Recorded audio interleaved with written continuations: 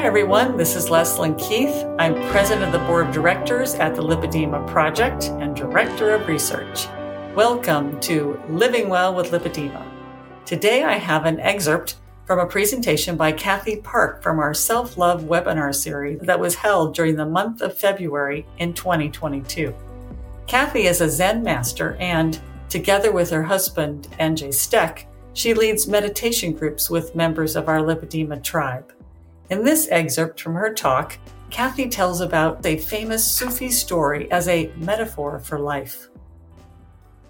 Actually, I'd like to just start out by telling a story, and maybe some of you are familiar with this story. It's a very famous Sufi story.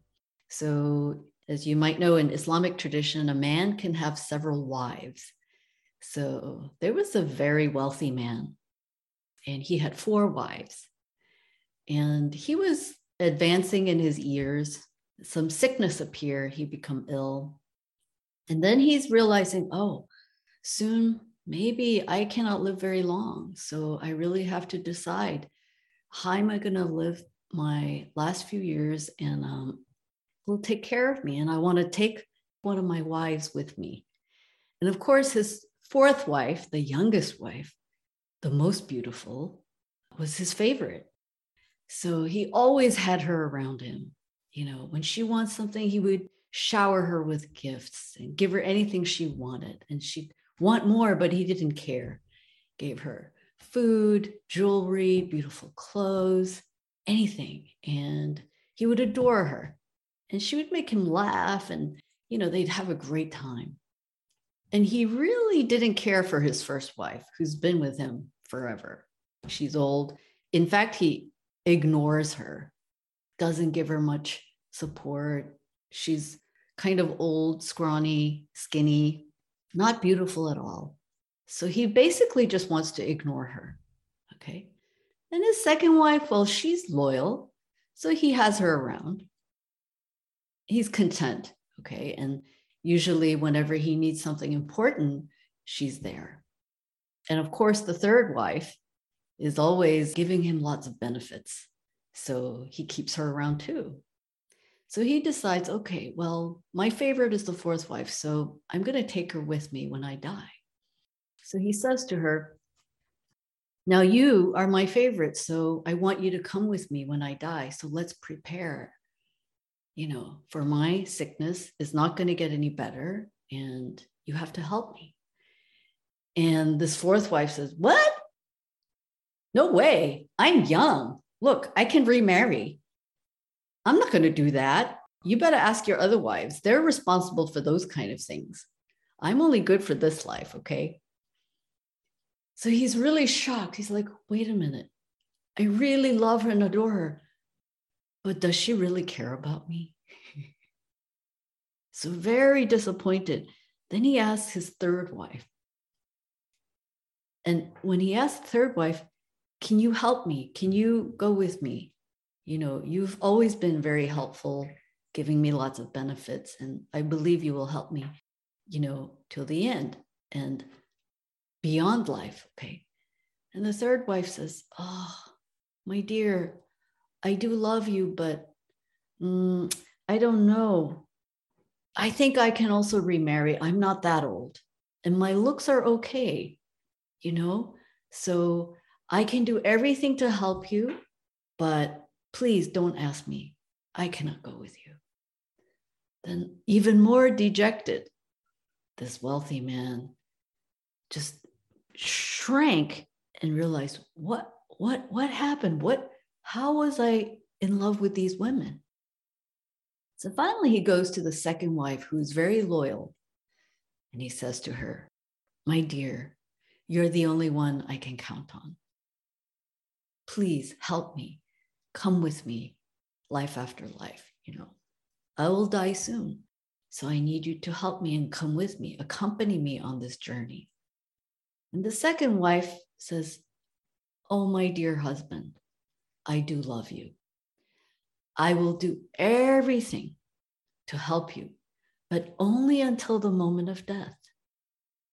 I can prepare your home. I can take care of the other wives. I will do everything, your children, everything. But I cannot go with you beyond death. Sorry. So this man completely lost faith and lay there and got sicker and sicker and sicker. So as he's laying there and he's wondering, okay, after all these years, all this wealth, all this family, all these wives I had, I gave them so much and none of them want to go with me. I'm very sad. So he lays there feeling very empty, very broken.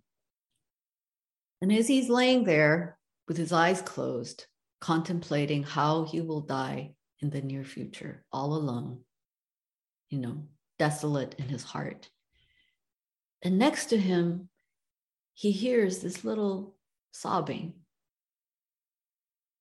And he's wondering, what is that? Who is that?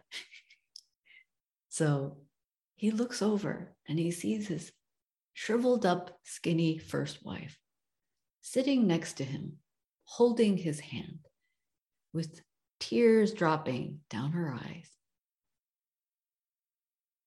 And as he looked at her and he met her eyes, she had this deep, deep love for him. And he just kind of woke up and looked at her and said, oh my gosh, I've been ignoring you all these years. And look at you. You are the one who's with me. What a treasure I've been missing. And with the tears coming down, the first wife has this smile and says, I love you, my dearest.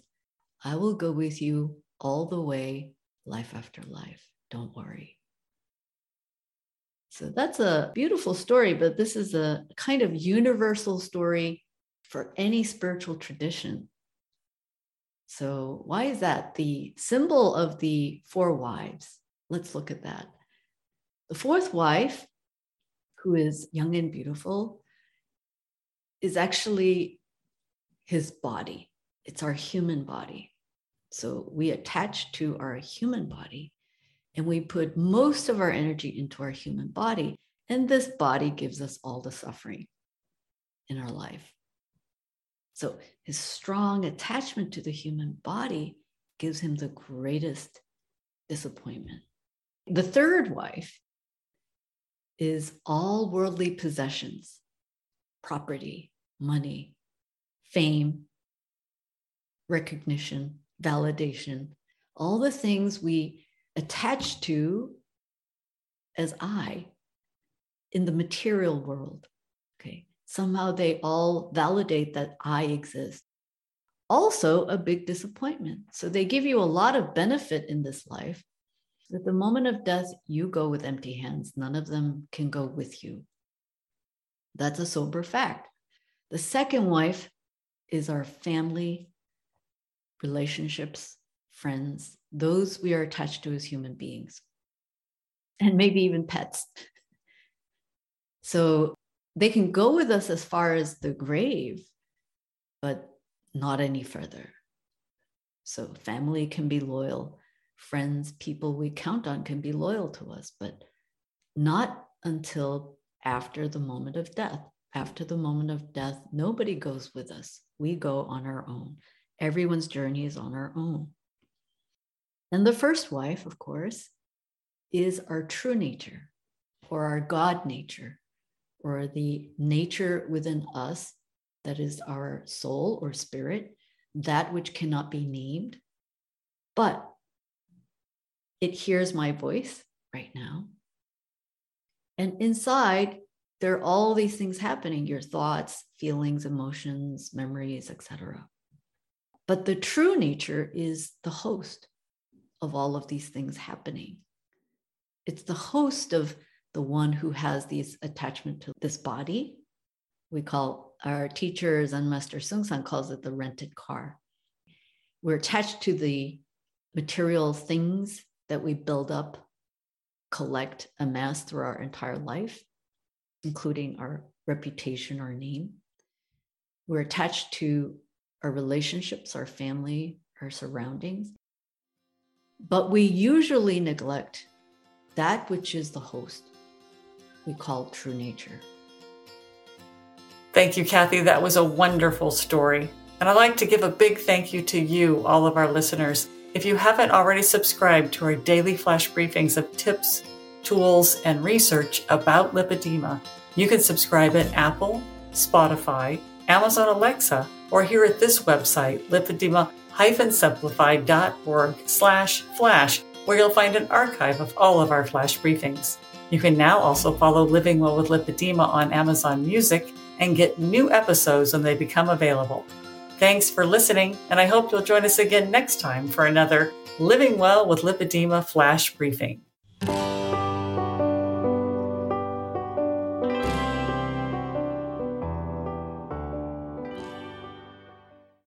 Hi there, this is Catherine Sayo with a very quick and exciting announcement. Just to let you know, our 3-day event, Heart to Heart, is coming up March 31st, April 1 and 2. Make sure you don't miss it. We have speakers coming from all over the world and an amazing schedule for interaction with all of the community. It's going to be spectacular. Go to lipedema-simplified.org and be sure to click the link to get more information. And we'll see you there.